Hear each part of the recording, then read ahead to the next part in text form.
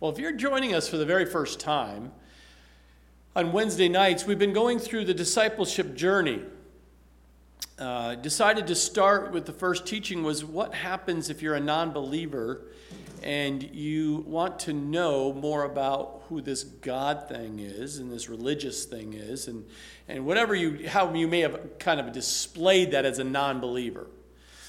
We take it from the very first step when you become a believer and how to become a believer, and we have been stepping through the journey of what it means to be a disciple of Jesus Christ. So many people know who Jesus is or about Jesus or about God in general, but so doesn't Satan. Satan knows about God. It doesn't make you any better, like you've arrived or something. The question is then there's those who give their life to Jesus Christ and you are saved and you're going to heaven. Again, that just means you're saved.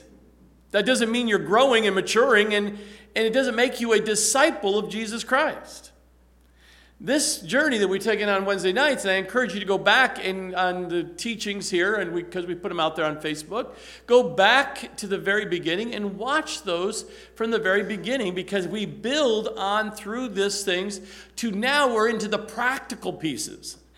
The early part, you're like, I thought that was tough, but when you get into the practical things and you're dealing with how do you deal with jealousy and envy and hatred and things and anger and all these things we've been dealing with on each of these topics in your heart, that gets really tough. And I know it can cause people to squirm.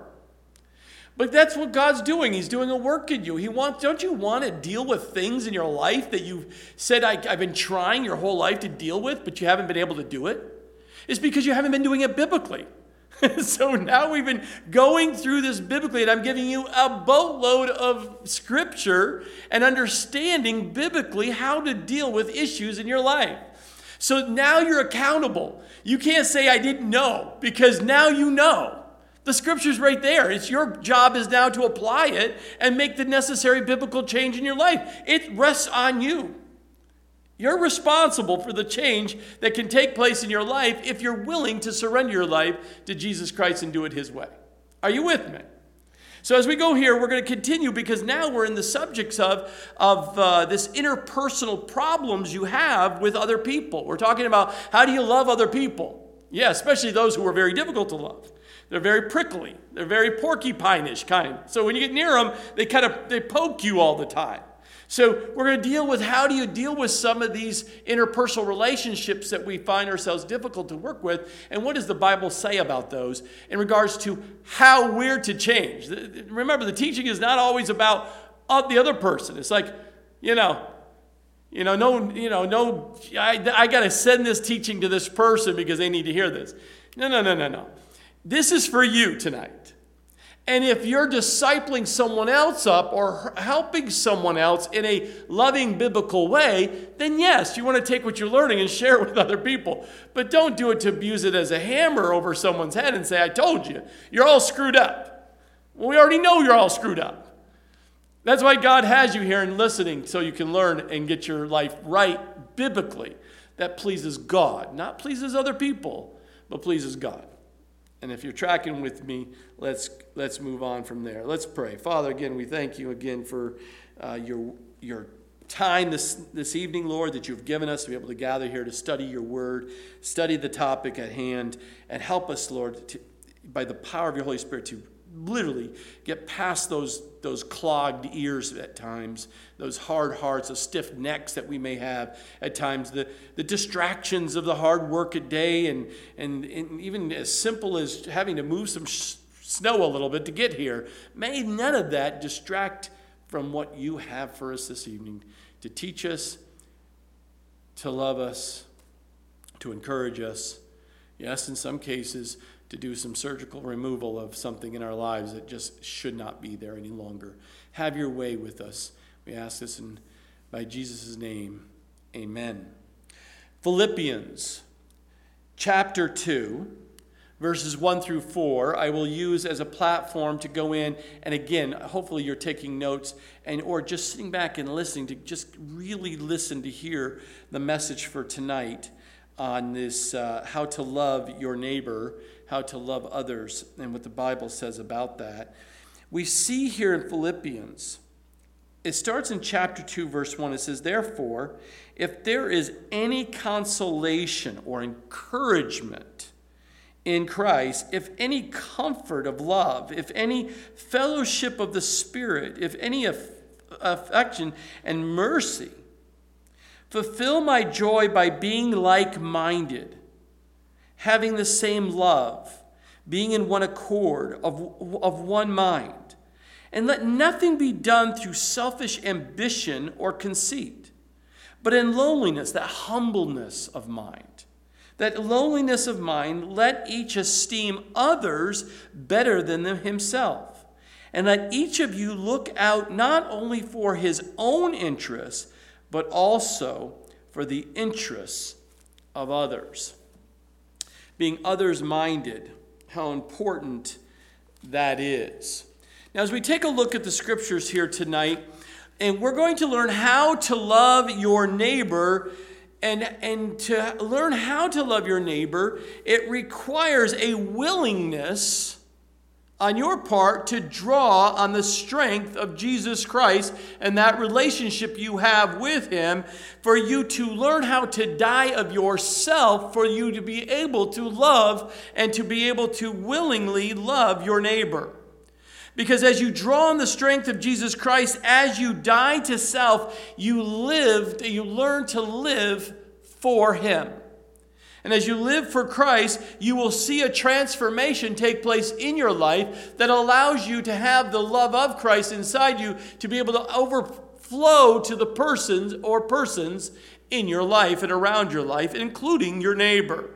And I say neighbor because it can be a coworker as a neighbor. It could be literally a neighbor. It could be someone within your own family as a neighbor. It means someone who comes across your path in your daily life. Now, living in the manner allows you to practice biblical love for others in spite of adverse situations or circumstances you find yourself in with some people, or your feelings go contrary to what God says you should have in regards to working and loving and dealing with people. Now, that's not easy. It's very difficult. That is why we need to change biblically to be able to do that. Because you can love someone, but you could love someone in a very unbiblical way.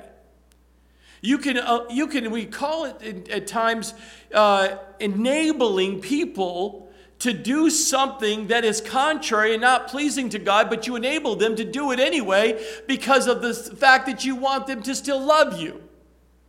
Well, you're loving them in an unbiblical way. To encourage them and allow them to continue to live in their sins and continue and encourage them and say it's okay for them to live in their sins is not biblical. You have to understand you're loving the person, but what they do that it doesn't please God, that you must address. You can't enable them to continue to do that. That's an example of not loving someone in a biblical way. We must learn how to practice, and it means practice. It's something you have to grow and to learn and continue to seek after God to teach you how to practice consistently in loving people biblically. Now in Matthew 22, verse 37 through 39, Jesus says to him here, "You shall love the Lord your God with all your heart and with all your soul and with all your mind. This is the first and great commandment, and all the second is like it. You shall love your neighbor as yourself." Now we learned last week over the fallacy and that false teaching that says you must learn how to first forgive yourself and love yourself before you can forgive and love someone else. That is not biblical. So I encourage you to go back to last week's teaching and listen to that teaching and all the scriptures associated with that so you can get that unbiblical thinking out of your mind. That's worldly thinking. That's psychological thinking. That's a social work kind of thinking. That might be leaning on your own understanding kind of thinking, but that's not biblical thinking. So you have to go back and get the scripture on that. In Luke 23:34, Jesus said, "Father, forgive them, for they do not know what they do." And they divided his garments and cast lots. That's the kind of love, unconditional love, that we see from our Savior. He's on the cross. He's about to die. He's been tortured. He's been beaten. He's ripped his beard out. He's just bloody from head to toe. And he says to his heavenly Father, forgive them, for they know not what they do. How many times people do things against us? And are you at a point in your walk with Christ that says, Father, they don't know what they're doing. Help them. What can I say and do that will assist them to come to you and to surrender all and give their life to you? Or how can we get to a point where the Holy Spirit is convicting their hearts so that they will confess their sins and be willing to change and get right with the Lord? Because hanging on to unforgiveness is just destroying you, my brothers and sisters. You can pray for the other person, but you got to stay right with the Lord when it comes to forgiveness. When it comes to taking and doing it biblically, reconciling with your brother or your sister that has wronged you, you must settle that with the Lord first and then settle that with the person as well. And again, go back to the teachings about reconciliation and forgiveness, the things we've been talking about. Because God is, and our Lord Jesus is our example. In John 13:35, by this all will know that you are my disciples if you have love for one another. That is the indication of someone who's been saved and changed. Is that you'll see a love that you can't explain. Why would that person forgive that person? And if that person's a Christian, it comes down to this, is they have the love of Christ who's willing to forgive. They have been shown much grace by their God. How can we not show grace to someone else and forgive them? 1 Corinthians 13, verses 4 through 8, first part of 8 says, love suffers long and is kind. Love does not envy. Love does not parade itself, is not puffed up, does not behave rudely, does not seek its own, is not provoked, thinks no evil, does not rejoice in iniquity, but rejoices in the truth, bears all things, believes all things, hopes all things, and endures all things. Love never fails. Oh, how important it is that we meditate on those verses when it comes to relationships with others. His love will never fail. 2 Corinthians chapter 5, verses 14 and 15. For the love of Christ compels me. Not my love compels me, but Christ's love compels me. Because we judge thus that if one died for all, then all died. And he died for all, that those who live should live no longer for themselves, but for him who died for them and rose again. That's why we love others. It's because Christ loves us so much and still intercedes for us as brothers and sisters. He still intercedes for us. In 1 John chapter 4, verses 7 through 11, beloved, let us love one another, for love is of God. I could stop right there and you can just think of what that statement is. Let us love one another, for love is of God. If you're for God, then you need to love as God commands us and as God encourages us, as God instructs us. God has demonstrated an example for us.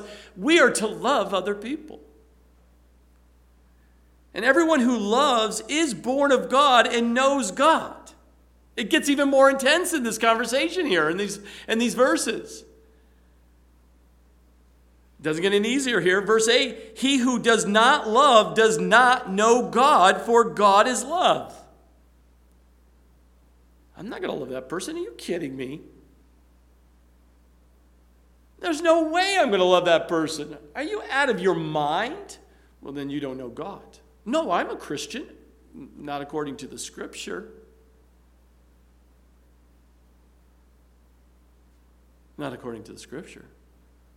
Now, if you tell me, Pastor, I don't know how to love this person. I want to love them, but I don't know how to love them because I am just really having difficulty overcoming what took place. I can work with that. God can work with that. I can show you the Scriptures to show you how to forgive someone scripturally. I can pray for you. We can have a bunch of people praying for you to help you to learn and to grow and mature in your walk with Christ so that you would have the capacity to have this unconditional love that God has for you to be poured out onto someone else. We can work with that. But to blatantly say there's no way I could love that person, you're in trouble, man. Because the Scripture says very clearly here in 1 John chapter 4, verse 8. How about 9? Verse 9. And this, the love of God was manifested toward us, that God has sent his only begotten Son into the world that we might live through him. And in this is love. Not that we loved God, but that he loved us and sent his Son to be the propitiation for our sins, the payment for our sins. Verse 11, beloved, if God is so loved us, we also ought to love one another. That's what compels us as Christians. Because it's about what Jesus has done for us. Our response is to love those God has brought into across our paths. Now we also see here every believer in Christ is responsible. You have responsibility. Yes, you do have responsibility as a Christian to do his or her part in establishing and maintaining harmonious relationships. That is our responsibility as a Christian. Your example is the Lord Jesus Christ, who while here on earth demonstrated how to biblically love and express that love to one another.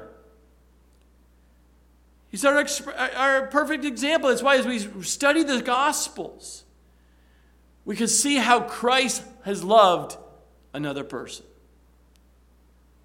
We want to be more like Christ, do we not? So that we respond in the same biblical way that Christ did in his examples for us. He was tempted in every way. He was tested. He was persecuted. He was put to death.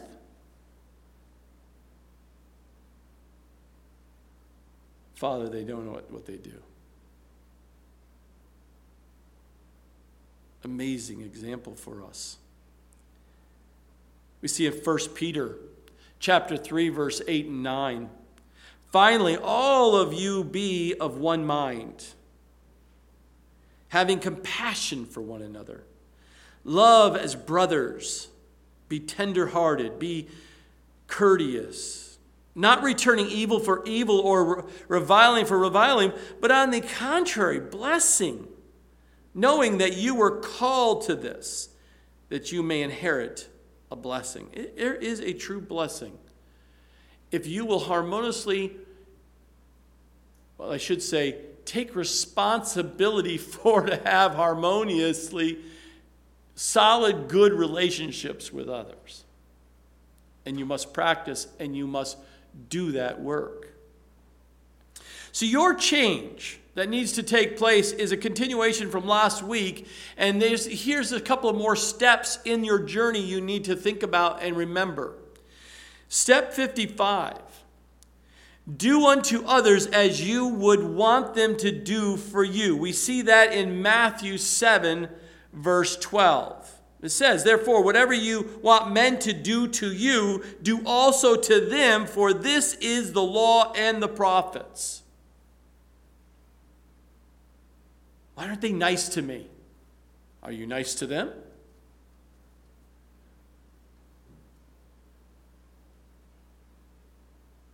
We must. In our relationships, you must be careful to remove anything from your life that could become a stumbling block to others in your relationship, that would cause this not having this harmonious relationship. You must take responsibility and say, God, is there anything in my life that is causing a problem within my relationships with those, whatever person or persons? And then there's a step 56. As you take this next step in your journey, you're going to learn to put off arguing. You're going to put off quarreling. You're going to put off returning evil for evil. You're going to be putting on kind speech. You're going to practice and put on the gentle behavior by giving a blessing to a person instead of trying to curse the person. Philippians 2, verses 14 and 16. Do all things without complaining and disputing, that you may become blameless and harmless, children of God, without fault in the midst of a crooked and perverse generation, among whom you shine as lights in the world, holding fast to the word of life, so that I may rejoice in the day of Christ, that I have not run in vain or labored in vain. We must practice, my brothers and sisters, these relationships where we're not complaining, we're not disputing against other people, that we become this blameless, that person who is not be able to hold something over your head to show how you're behaving, or how you always arguing and disputing and challenging and butting heads with people.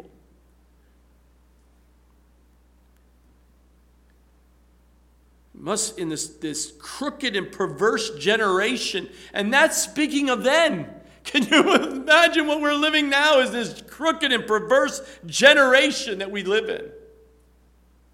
We must be blameless among this generation. We must be harmless like children of God. That's who we're to be as Christians.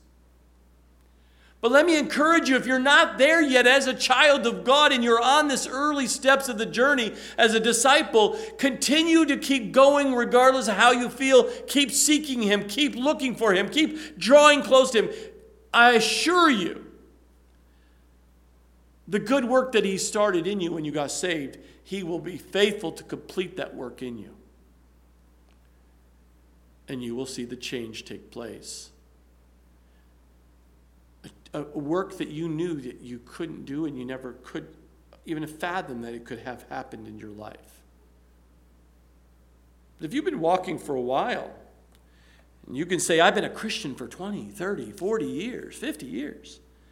Ask the question, how far down the path of the discipleship journey did you really get? Just because you can say you got saved 40 years ago, or 30 years, or 10 years, or 2 years ago. Question is, are you a disciple? Or are you just saved? And if you're a disciple, did you go down the road only to a point where you found, I can pretty much say I'm a Christian? I think people would say I'm a Christian, I think. Is that as far down the road you've gotten? Or a believer or a complete non-believer can absolutely, without a question in their mind when they see you, meet you, there's no question in their mind that you have been with Jesus. That's the question we must ask ourselves. Does the light of Christ just reflect from your life of just the love that's unconditional? That's the question we must ask. Now, certainly there's all the other principles and steps that we step down through. You can go back and look at step 3 and step 4 and step 39. I mean, these are other things that we've gone through, and that's, back in the first 2 or 3 weeks of all the teachings. But for the sake of time, we'll continue to move forward here. And we talk about step 57. And this is your practice. You had to make a change. We gave you a couple of steps that you need to do. Now we're talking about what do you practice? Well, first of all, confess your sins to the Lord. You must get to a point in your life that you're confessing your sins to the Lord. 1 John 1:9, I think that's going to be my rally call of Scripture of all of the teaching of the discipleship journey, if you want a scripture that summarizes so much of what we've been talking about, go back and memorize 1 John 1:9. But the step here in step 57, we must confess your sins to the Lord, and in a completely biblical manner. You must confess sins to others against whom you have sinned. James 5:16. You must express the sorrow and the repentance of the sin you've caused against another person. We see that in Matthew 3:8. We see that in Acts 26:20. And many other scriptures, but I'll read James chapter 4, verse 8 and through 10. It says, "Draw near to God, and he will draw near to you. Cleanse your hands, you sinners, and purify your hearts, you double-minded. Lament and mourn and weep. Let your laughter be turned to mourning and your joy to gloom. Humble yourselves in the sight of the Lord, and he will lift you up." You know, I read that so many times, and I go, why do we want to be, as this, go from laughter into this this mourning, and from joy to gloom? What does that mean? And if you ponder, sometimes people really can sin against other people, literally come against other people, as a Christian, declared Christian here, and still think, oh, I've got joy of the Lord. I am so happy. I'm so at peace. Oh, there's so much peace. Oh, God is doing a work. And he talks like nothing happened. The fact that you're living in sin, or you went against a brother and sister and sinned against them, and you keep acting like you're joyful and happy and at peace and God's working in your life like nothing happened.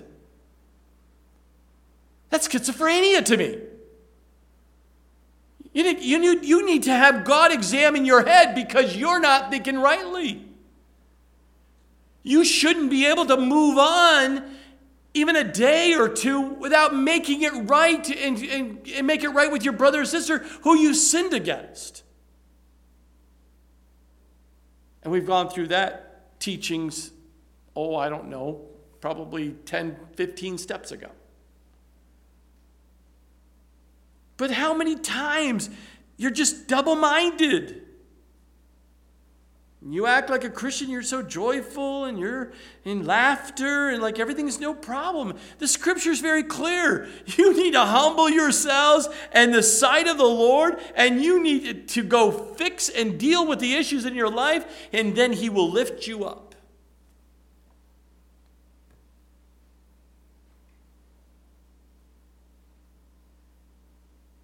You need to build a biblical plan to change your life. And then once you've built that plan based on what the scripture says and what he's showing you to do, then you must do it. You need to implement it. You can't just say it and think it. You must do it. And that's the hardest part. How many times? Oh, I'm so guilty of having it in my head. I need to do this, and I don't implement and do it. And then a few days later, a few weeks later, all of a sudden, boom, God brings it back to memory and said, You got to go back, clean up your mess. And then come back and worship me, Corey. Then come back and praise me and seek me in your prayers, because you got to go deal with some stuff first before I'm going to answer your prayers to move on. And he does that for all of us. And he's so gentle. He's so long-suffering. But he's going to work in your life. There's no question about it. Now, step 58. Something you need to practice as well is when communicating with someone, first establish the habit of listening carefully. In every relationship, you need to learn to listen carefully. Actively listening. Proverbs 18:2. Proverbs 18:13. Oh, my favorite is James chapter 1, verses 19 and 20. You must learn and practice to listen carefully of what other people are saying. Then speaking to them back, you need to speaking the truth in love. Not just speaking truth, but you must make sure it's couched, it's cradled or delivered in love. But you still have to teach the truth. Bless those with whom you speak to. How do I bless them? In giving them the truth in love. You can go back certainly to Ephesians 4:15, 4:25, and 4:29. There's many other scriptures that fall and support what I'm saying. By following God's directives for biblical communication, we'll pick that subject up probably in 2 Wednesdays from now. We'll talk about biblical communication so you learn what it means to have biblical communication. Because you can communicate, but it won't be in line with the scriptures. You're in trouble. So we'll talk about that. Not only does it need to be biblical communication, but it needs to be honest. It needs to be kind. It needs to be tender-hearted. It needs to keep current. And I emphasize as I write this, keep current in your conversations. No flashback of 10 years ago what you did to me, or 5 years ago, or 1 year. You have to be current in your communications. And you need to speak with no unwholesomeness words. Those are filthy, nasty words coming out of your mouth. It is not biblical and not helpful at all. Use only words that build up and make for peace. You need to be peacemakers. If it's not going to not bring about peace, then you probably shouldn't be saying it. If it's not going to build them up, to encourage them to make change or make a direction or to reconcile a relationship, to help you build and move forward, then it's probably not the right thing to say at that point in time. Proverbs, of course, always has some great verses to go back and ponder on. I'll give you one. Proverbs chapter 12, verse 18. There is one who speaks like the piercing of a sword, but the tongue of the wise promotes health. You can have a tongue that is like a sword and will pierce and will be cutting and hurtful. Or you can have a tongue, what you say brings healing to the situation, a salve to the sore. What kind of tongue do you have? If your tongue is a sword, you must practice to have a tongue that promotes healing in the relationship. Even in Proverbs 15:1, a soft answer turns away wrath, but a harsh word stirs up anger. So if you're going to have an intense fellowship moment with someone in conversation, think about the words you're about to use. If you're going to use harsh words, they're going to stir up anger in that person. But if you use soft words, respond in a soft answer, it will cause that person it will turn away the wrath of someone coming against you. Wise words from Proverbs. Let me give you one more step that you need to practice. Step 59. Actively seek reconciliation with others. You must actively seek to reconcile relationships with others.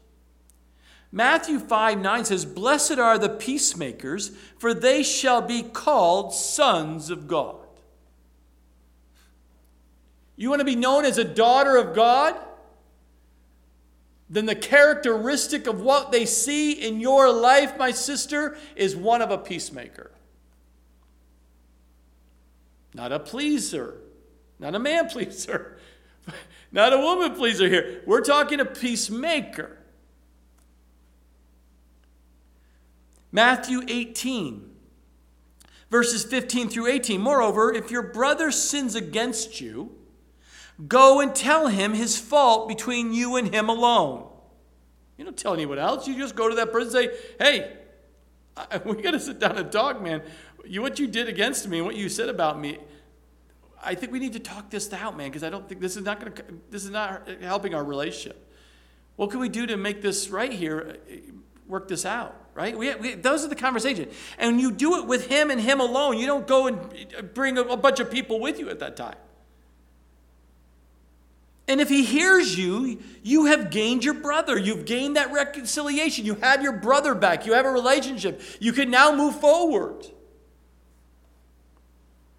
But if he will not hear,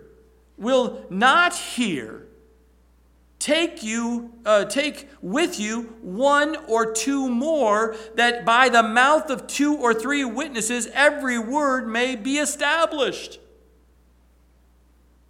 And again, we've gone through this process of how to reconcile, but how important it is to do it biblically. It's one-on-one. Person non-repentant, doesn't want to hear it. Get out of my face. All right, I'm going to take 2 or 3 people, come back and readdress it with you. So I have 2 or 3 witnesses to show that you are an unrepentant brother that's still coming against me here.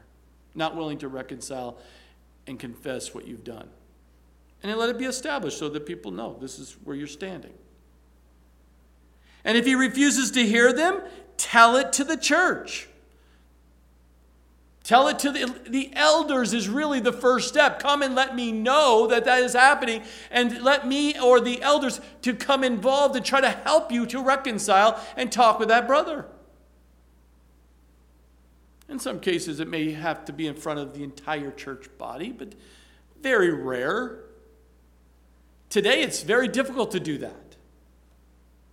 Because most people say, "Oh, you brought 2 or 3 people here? What do you think you're doing? I'm out of here." Why? Because people can sit there, they don't care. They're not committed. There's a plethora of churches they'll go to. But back in these days, you didn't have that option. Church was the church family. It was the one church. You just couldn't take off and pick your flavor of the church week. Feel like Fruity Tooty this week. Let's go to that church.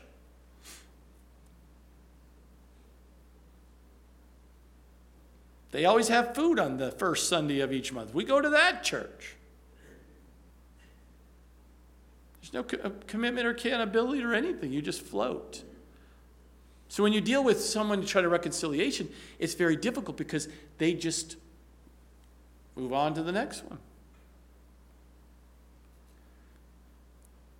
That's why I've never seen in all the years having to go in front of the whole congregation, because normally you can reconcile. Or that person discovers they're a wolf and they're going to flee anyway. Or what they think they're Christians, but they're not Christians, because once you've sat down and you actually show them biblically why they're there, and you're literally reading the scripture, this is why you're going against God. It's so convicting and so cutting. They just don't show back up, even though you're doing it in love. I'm telling you, just lovingly trying to show you. Do you realize what the Bible says? I don't want to hear it. But shouldn't we try to win them back? Shouldn't we try to share in love the truth to help them understand? God, you can't keep running. You can't keep running from the sins that's in your life. It's destroying you, bro. You really need help. I'm just the latest that you came against and said those things. You've probably left a wake from other churches.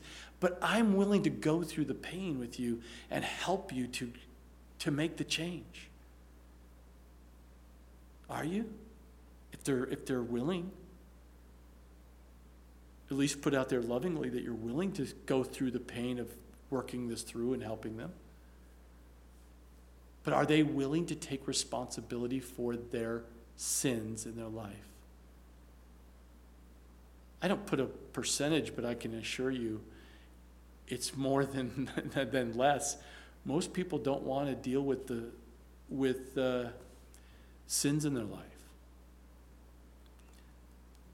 They don't. And you can go back to somewhere around step 10 to 15 and go back and listen to those teachings about what it means people run from their sins and not deal with them. I've been doing it for years, their whole life. Or they shift blame. Remember that conversation we had? Ooh, that was a nice light topic that night, wasn't it? Shifting blame and always blaming someone else for their behavior. At what point do you stop running? Maybe tonight for someone. Tonight's the night you stop running. It could be someone listening to this teaching weeks from now. But at that moment, today is the day they're listening to this that they stop running. In Colossians 3, verses 14 and 15, it says, "But above all these things put on love, which is the bond of perfection. And let the peace of God rule in your hearts, to which also you were called in one body, and be thankful." Be thankful. How important it is we practice being thankful and that we put on love. We constantly each day decide to put on love. Each situation or occurrences or things that are happening, because it could be you have a great home environment. That's not your challenge. It's only when you get to work that becomes your challenge, because the way they talk and the way they treat you. It goes on and on and on. That's where you need to practice putting on love. How do you show kindness to those who are not being kind to you? Because the scripture says kindness leads to what? Repentance. And I pray, as you grow, as you continue down the discipleship road, you will grow and grow and grow and practice and change, and you will experience a love from God that you've never inside you, that you've never had before. Or people in your relationships that you have will say, "There's something about you. You're so loving. That was so kind of you." There'll be descriptions of you that they're like still bewildered, like, "Did you really just say that? You've never said that before. Really? You're not going to get really upset? I just crashed your car. You mean you're not going to lose it and scream and yell at me because I just crashed your car? No. Are you okay? Are you emotionally upset? All that happened? It's just a car. God gave us a car. God will provide for us to fix the car. The question is, are you okay? Now, if that's a dad saying that to their daughter who's learning how to drive, and they think Dad is going to lose it, I don't know what he's going to do to me. And Dad doesn't respond like the daughter thinks or the son thinks. But just lovingly say, "You're more important than anything that we have."